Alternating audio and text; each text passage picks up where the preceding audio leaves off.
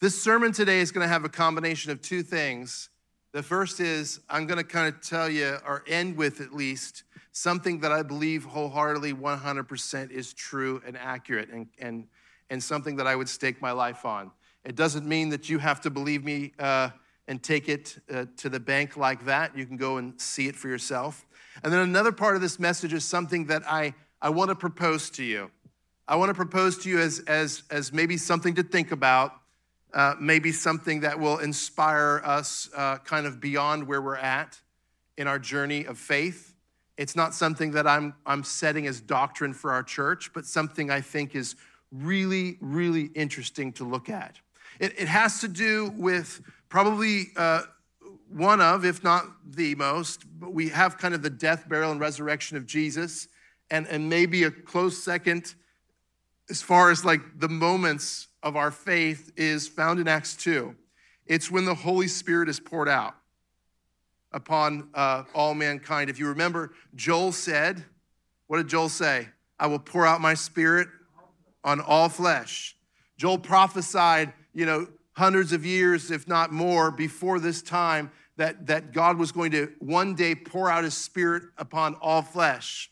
Leading up to this story in Acts 2, we have a lot of talk about whether it says the Comforter or the promise of God to come or the Spirit that would be poured out. There's all sorts of references to this moment we find in Acts 2. But I believe potentially, we're going to get into this, I believe potentially that there might be a little bit of confusion regarding what those group of people in that upper room were waiting for. You can turn to your neighbor and ask him, what are you waiting for?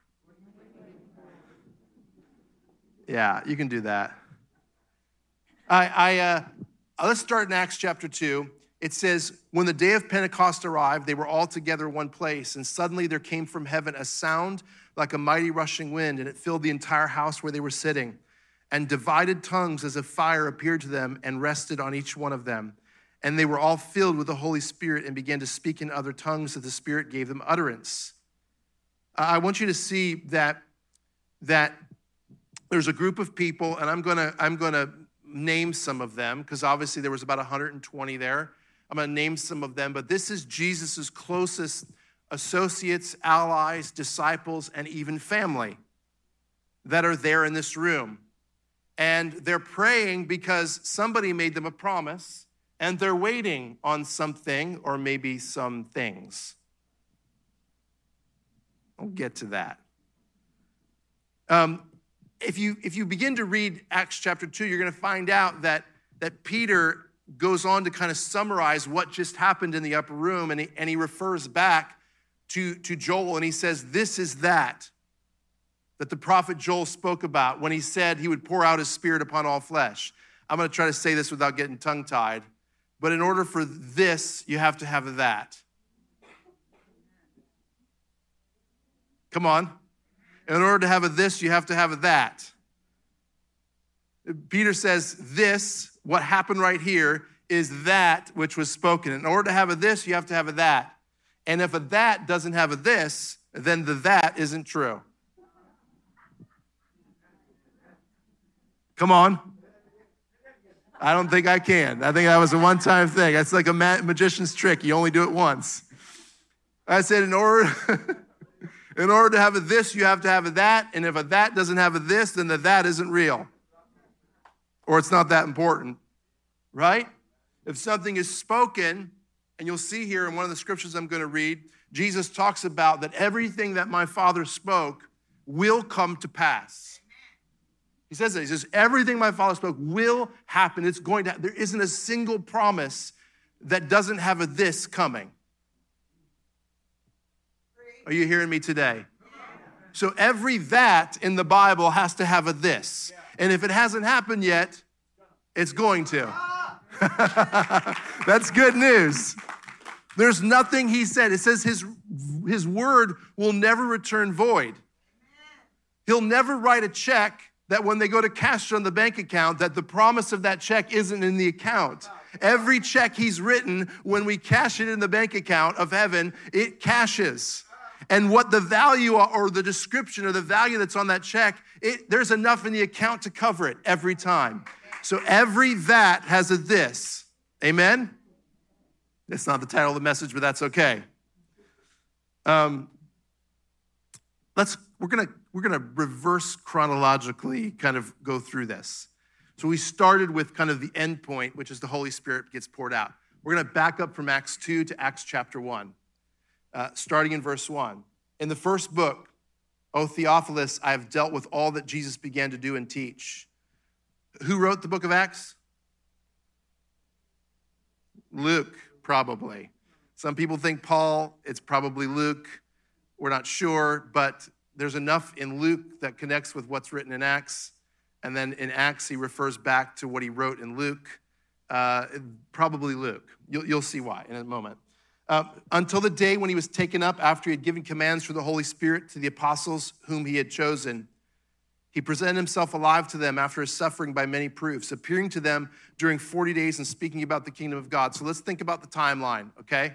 Jesus dies. 3 days later, 3 days later, he rises from the dead. 40 days, he spends time with his disciples. And then there was a 7-day period after his ascension that they were waiting for the promise of God to be poured out upon them in the Holy Spirit. 50 days altogether, 3, 40, and 7. 50 days, that's why we refer back to that 50 days as the year of Jubilee, going back to the Old Testament, it's a very significant number. But 50 days, that 50-day year of Jubilee, which the Catholics observe every 50 years, they open the big giant door of the Vatican or of St. Peter's Basilica. But it's a very prominent number here that we're seeing. 50 days, the Holy Spirit gets poured out after the death of Jesus. 3 days in the grave, 40 days after his resurrection, 7 days after his ascension. That's the timeline here. We're not talking about a huge amount of time. Sometimes I think we think that like Jesus ascends and then like 300 years later or something, the Holy Spirit's poured out. It's only 7 days later that we see this. So this is happening quickly. I want to say this to you. I don't believe that God promises something and then makes you wait for 50 years for it to happen. Come on. I'm going to throw this out there to you. If you've been waiting 50 years for something to happen, probably one of two things is going on. It was never promised, or it came and you missed it. Come on. Sometimes a promise will be fulfilled and it will come and we will miss it because we were expecting it to come a different way. I'll get there in a moment. You know what? I'm going to get there right now. Why not? Okay? I don't have that much time. I want to say this to you. In the faith, especially in our Christian faith, we do a heck of a lot looking forward to the future and a heck of a lot looking up to heaven. But we do not do a lot of looking to what's happening right now. If I hear one more person talk about they can't wait till Israel is reunited, do I want that to happen like the end time says? Yeah. If I have one more person saying, hopefully in my lifetime revival will come. So much about Christianity is about what will happen eventually if we just get it all right. Come on. Or about what's going to happen when we finally get to heaven. I wonder what's going on up in heaven. I wonder what grandma's feeling up in heaven. Well, that's wonderful. I miss grandma too. But for now, I'm here on the earth, and I want to make a difference while I'm here on the earth. And I actually believe that everything God wants to do, he's already done, and he's just waiting on me to realize it.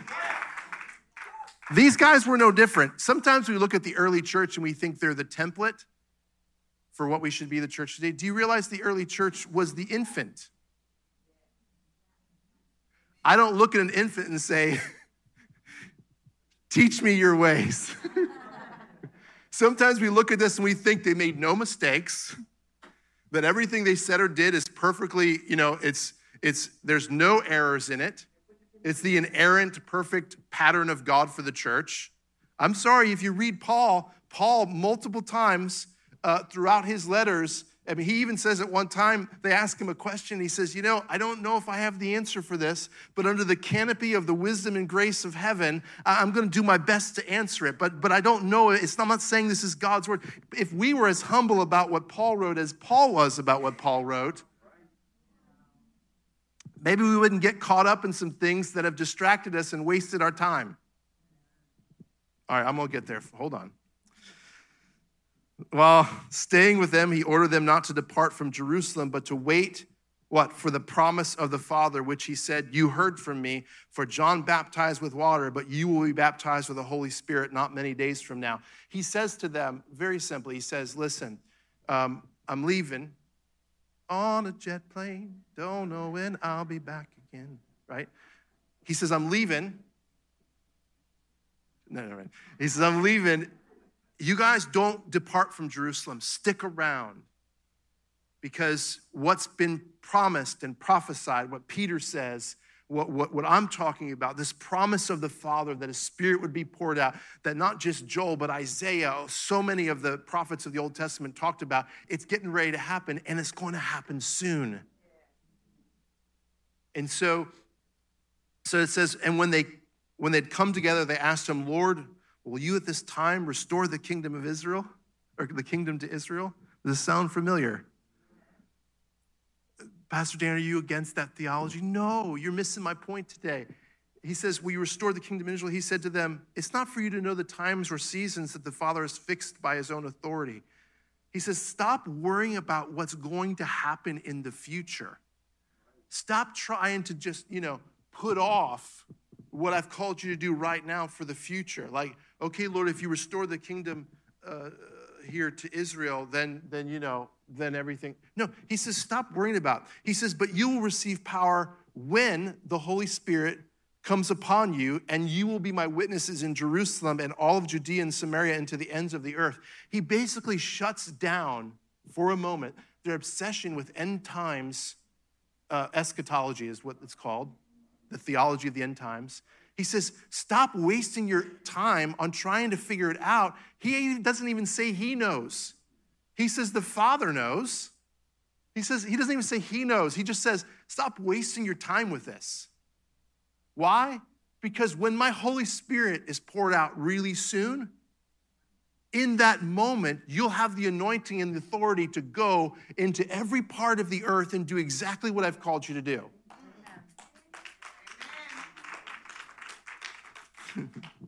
That was really a sad clap, but that's okay. When he had said these things, they were looking on. He was lifted up, and a cloud took him out of their sight. And while they were gazing into the heavens as he went, behold, two men stood by them in white robes. I want you to see this. And the two men in white robes, who we assume are angels, say, men of Galilee, why are you standing here looking into heaven? Y'all, do you hear me today? Do you hear where I'm going with this? Jesus is ascending into heaven. Earlier on, he tells his disciples, I have to go. I have to go. In order for you guys to actually get out there and do what you're called to, I've got to leave. I've got to ascend. And so he's on his way up, and as he's, the clouds open up and begin to envelop him, they're looking at the last, wisps of his robe as the clouds go underneath. And another version in Luke says that they were worshiping him. And this is going to touch on it. I just want you to just understand I'm coming at this from not an anti-Jesus by any means. Every message I preach is about Jesus, but I want you to think about this for a moment. Jesus, these white men, these robes, these angels who are declaring the word of the Lord, the word of heaven to these men are saying, why are you standing here looking up into the heavens, longing for him, worshiping him? You say, Pastor Dan, is that wrong? No, it's not wrong. But I want to show you this very quickly. It's very easy. It's much easier to venerate some great person than it is to imitate.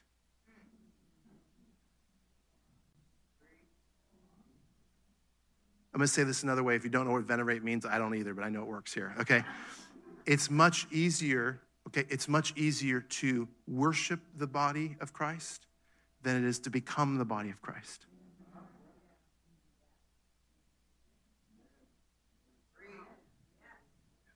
So we love to do this, how great and how wonderful. And I believe all of heaven says, thank you. But it doesn't get us off the hook for the rest of the story, which is that in 7 days, the Holy Spirit's gonna be poured out, and the body of Christ is not just gonna be confined to the skin, the brown skin of a Galilean man. It's going to be every color and every creed across the face of the earth. The body of Christ is now going to multiply.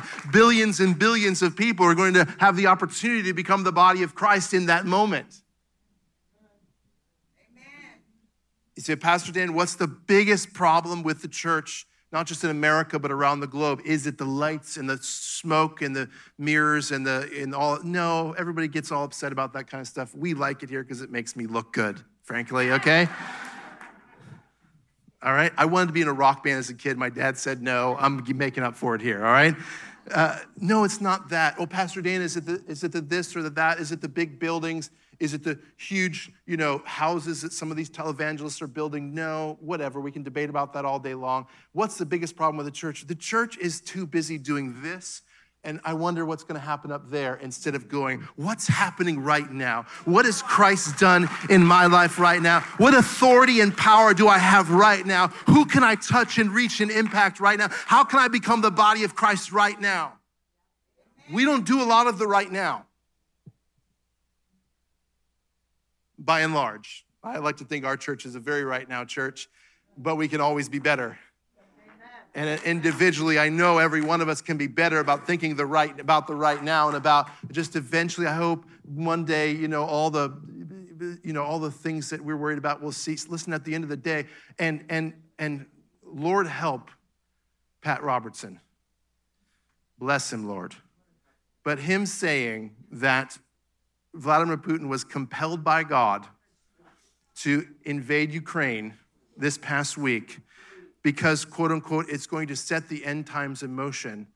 I don't want the end times to be set in motion. Let me tell you why. Because there are billions and billions of people who have yet to come to the knowledge of who Jesus is.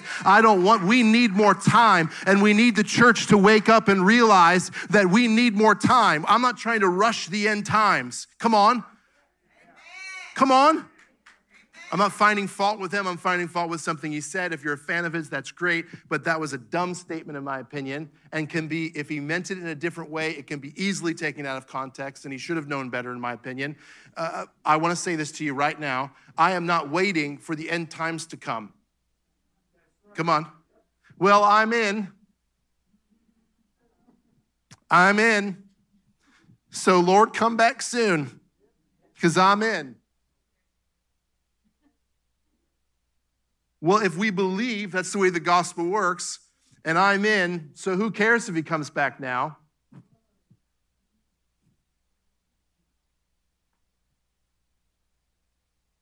It's not, I don't believe it's the message that we're seeing here today. I'm going to get to kind of this main part here, although that's a good chunk of it there. When he said these things, they were looking on, he was lifted up. He said, men of Galilee, why do you stand looking into heaven? This Jesus who was taken up from you into heaven will come in the same way as you saw him go into heaven. This is the part I told you I'm not sure about, but I've been thinking pretty hard about it. The angel of the Lord says in Acts, in Luke, it's not mentioned this way. In Acts, it's mentioned this way, where the angel of the Lord says that he will return the same way you saw him leave. And so sometimes, you have to be very careful. Some people say, Pastor Dan, do you take the Bible literal? I take the Bible too serious to take it always literal. Do you hear me today? Jesus spoke in parables. We have to understand that when he said, don't throw your seed into thorny or rocky soil, he wasn't actually talking about believing that all of us are farmers, right? We don't take that literally. We take that figuratively. We know what we're saying here. I think maybe, I'm just saying, I think either the interpretation from the writer or the translation here, I feel like, once again, I'm telling you, this is one of those things I'm not sure about. I think maybe this was taken the wrong way to where it actually left these believers waiting for their entire lifetime for Jesus to actually split the clouds and come back. And I believe its potential, just hear me out, that the potential is is that these that gathered in the upper room, which I'm going to tell you who they were in a moment, these that gathered in the upper room were waiting for two experiences to happen. And my proposal today to you, once again, I'm not setting the doctrine of this church. I'm not telling you this is absolutely true. I'm just telling you this is what I've been thinking about. My proposal to you today is maybe what they thought was going to be in this scenario, two experiences, actually was one and the same.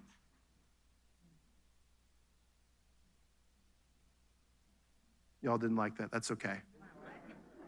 What is a ghost? It's the spirit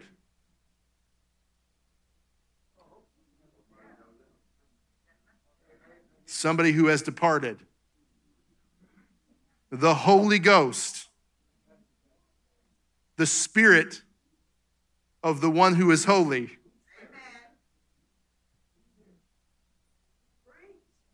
So think about this. If this is true, I'm not saying it is, but if this is true, the Holy Spirit shows up, comes like a mighty rushing wind.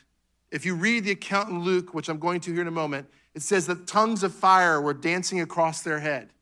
Now, since the days of Joel, people were waiting on this to happen. They had no idea what it was going to look like. They had no idea what it was going to. There wasn't a lot of description of what this was going to look like. But they know that 7 days earlier, Jesus left this earth, and one of the last things he told us is, I'm getting ready to send a comforter. I'm getting ready to send the promise of God. I'm getting ready to send my Spirit. The only thing we have, do you believe, Pastor, are you saying you don't believe Jesus is coming back? No, that's not what I'm saying. What I'm saying is if you're waiting for Jesus to come back in order for us to be the church and for the kind of the completeness of who we are wasting our time because the Holy Spirit, which is the Spirit of God, and everything we need is here, and he's just waiting on us to embrace the fact that we have the authority, the power, everything that we need to accomplish what he's called us to do here in the earth. We don't have to wait for the return of Jesus. So think about this. If I'm wrong, and there was supposed to be during their lifetime or some lifetime, the return of Jesus in that moment or soon after, they probably left the upper room when the Spirit of God was poured out, disappointed. How do you know that? Because most of the early Christians believed that Jesus would split the clouds during their lifetime. 3 generations later, when the book of John is written, he's trying to clean it up.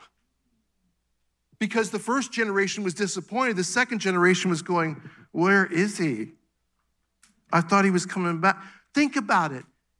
He was in the grave and came back from the grave. Surely he could come back from heaven. If you believed he could be resurrected from the grave, you would absolutely believe that him coming back. If he could come from death to life, surely he can come from heaven back to the earth. So they're waiting around for generations, and maybe even still today, for Jesus to split the clouds to fulfill this prophecy. What if, once again, I'm telling you, this is not something I'm saying take it to the bank today. I'm saying think about it. What if, all right, I'll give you some more evidence because you're not there with me, all right? You ready? We're going to skip again, skip a little bit to John for a moment. What happens? A week earlier, they're in the upper room again. Jesus comes through the wall.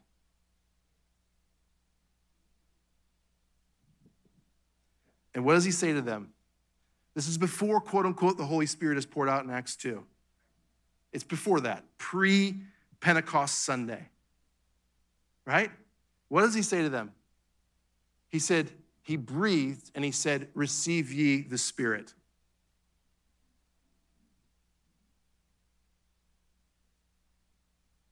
I'm messing with you today, aren't I? He said, receive ye the Spirit. Now, I would have been like, are you saying that what you prophesied was going to happen is happening right now?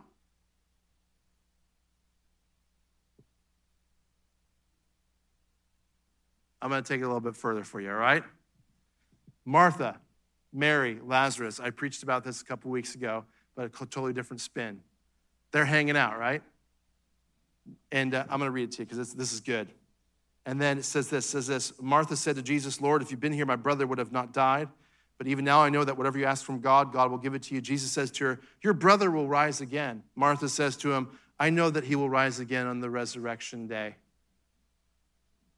And Jesus says to her, I am the resurrection and the life. Martha says, I know eventually.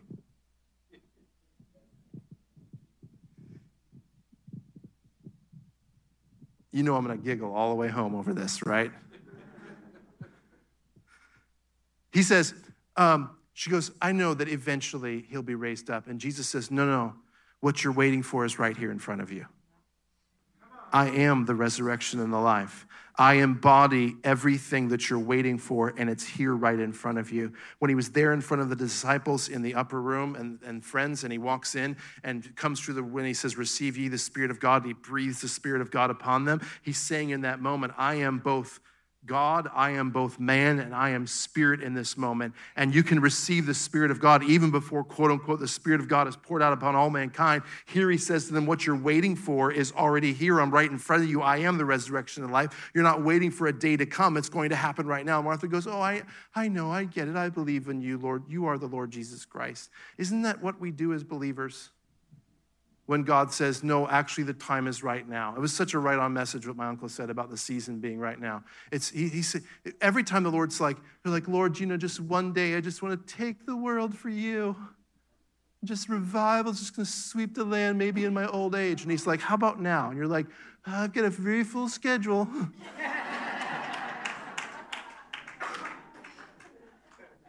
Lord, let's just let your resurrection power fall upon this place. And he's like, it is. You're like, well, we're not ready, right?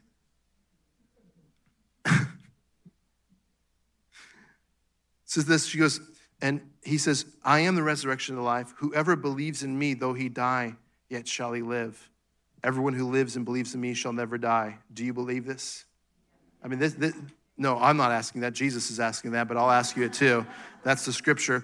And then he says, do you believe this? And he says, she said to him, yes, Lord, I believe you're the Christ, the Son of God, who is coming into the world.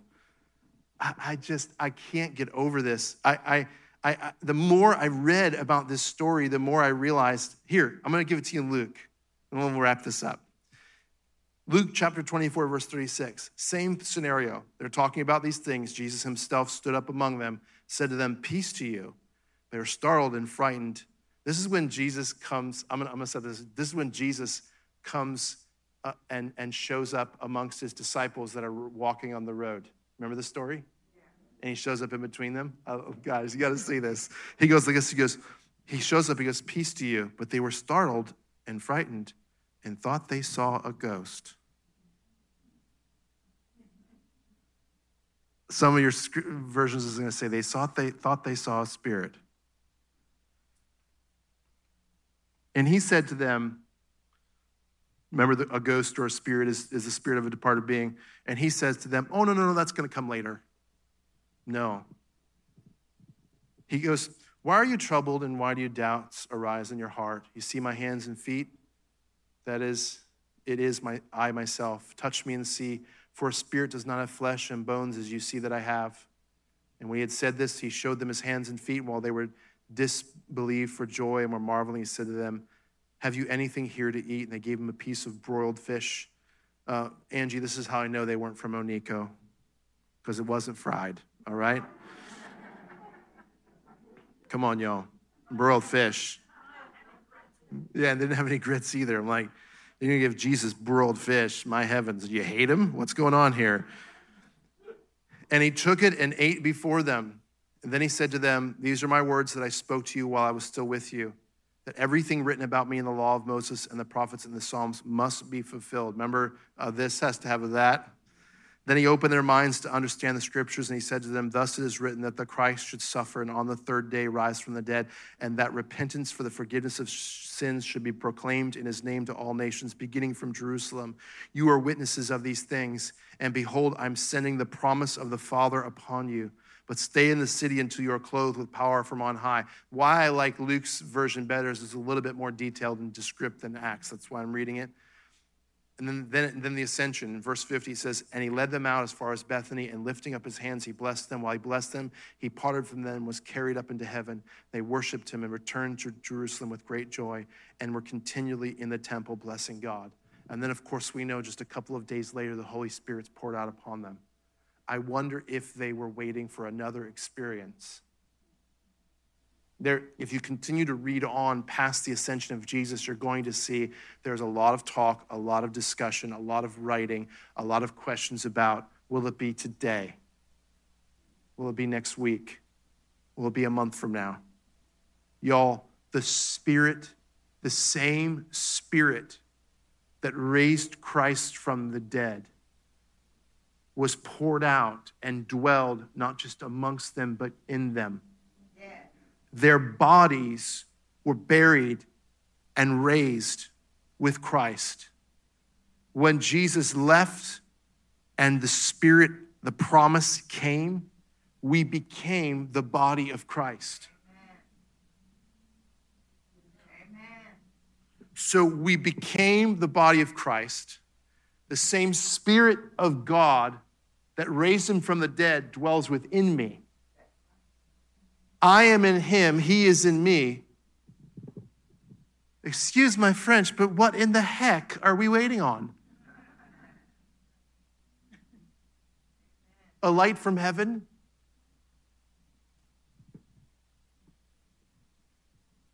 You got to look at the situation in Ukraine.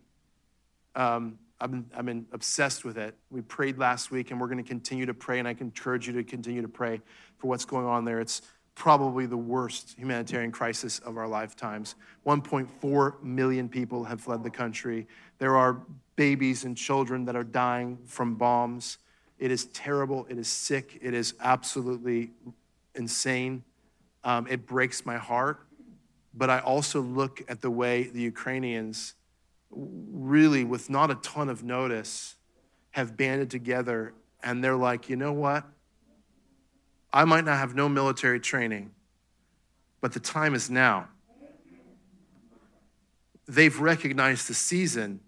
I mean, they're taking their tractors and their cars and their vehicles and blocking roads. They're turning their factories that used to produce beer and taking the beer bottles that has a cuss word in regards to Putin on it, which I think is hilarious, and making Molotov cocktails out of them. They in a week's time have literally outfitted and retrofitted their factories, their production lines to do things in a, literally, how do you take a nation of 44 million people and in a week's time completely change its entire production line or economy of production in order to focus it now on fighting an enemy versus what they were doing before? 44 million people.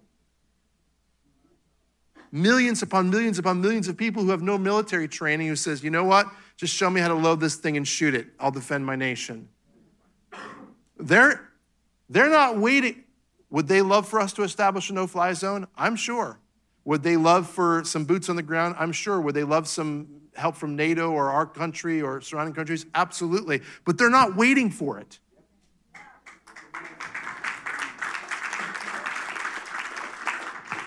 And I feel like, I've got to be real with you, I feel like we do a lot of waiting for the perfect moment. Come on. We wait for the perfect moment, and then it's like, I've recognized this about myself. When faced with a big enough challenge, if I'm in like a really great, easy spot in life, and I'm going to end with this. If I'm in a really good, kind of nice, easy spot in life, and you say to me, if this, and this happens all in 1 week to you, do you think you could handle it? I'll be like, no way. I just hole up somewhere and shut my phone off and say, everybody leave me alone, I can't handle it. But then that and more happens, and we have the capacity in that moment, when faced with the challenge, to actually step up. We've all been there. Where you make it through a season, you go, how in the heck did I ever do that? I never thought I had the capability to make it through something like that, to come out on the other side and still be halfway, have my wits about me. It's like in the moment, we can do it, but oftentimes we're waiting to be pressed to the point where we have to do it versus realizing we have so much inside of us already impregnated in our spirits here that we have the ability to accomplish everything God's called us to do, and we don't need to wait around. Why don't we stand up? I'll end with that. I think there's enough there for you to chew on today and think about. I believe that the Spirit of God poured out upon all flesh, as Joel talked about, has happened, and we need to move it from up here and let it come down to here. Sink from just a scripture we read to actually becoming life inside of us. Let it become life. Let it become motivation. Let it become passion. Let it become how we decide going forward that we will live our lives. But we as the church cannot wait around for some end time thing to happen to see the glory of God poured out the way I believe God wants to do it. He sent us out to all the ends of the earth. What are we waiting for? Because this is that. And every this that he's spoken has a that. And I want to put it to you this way.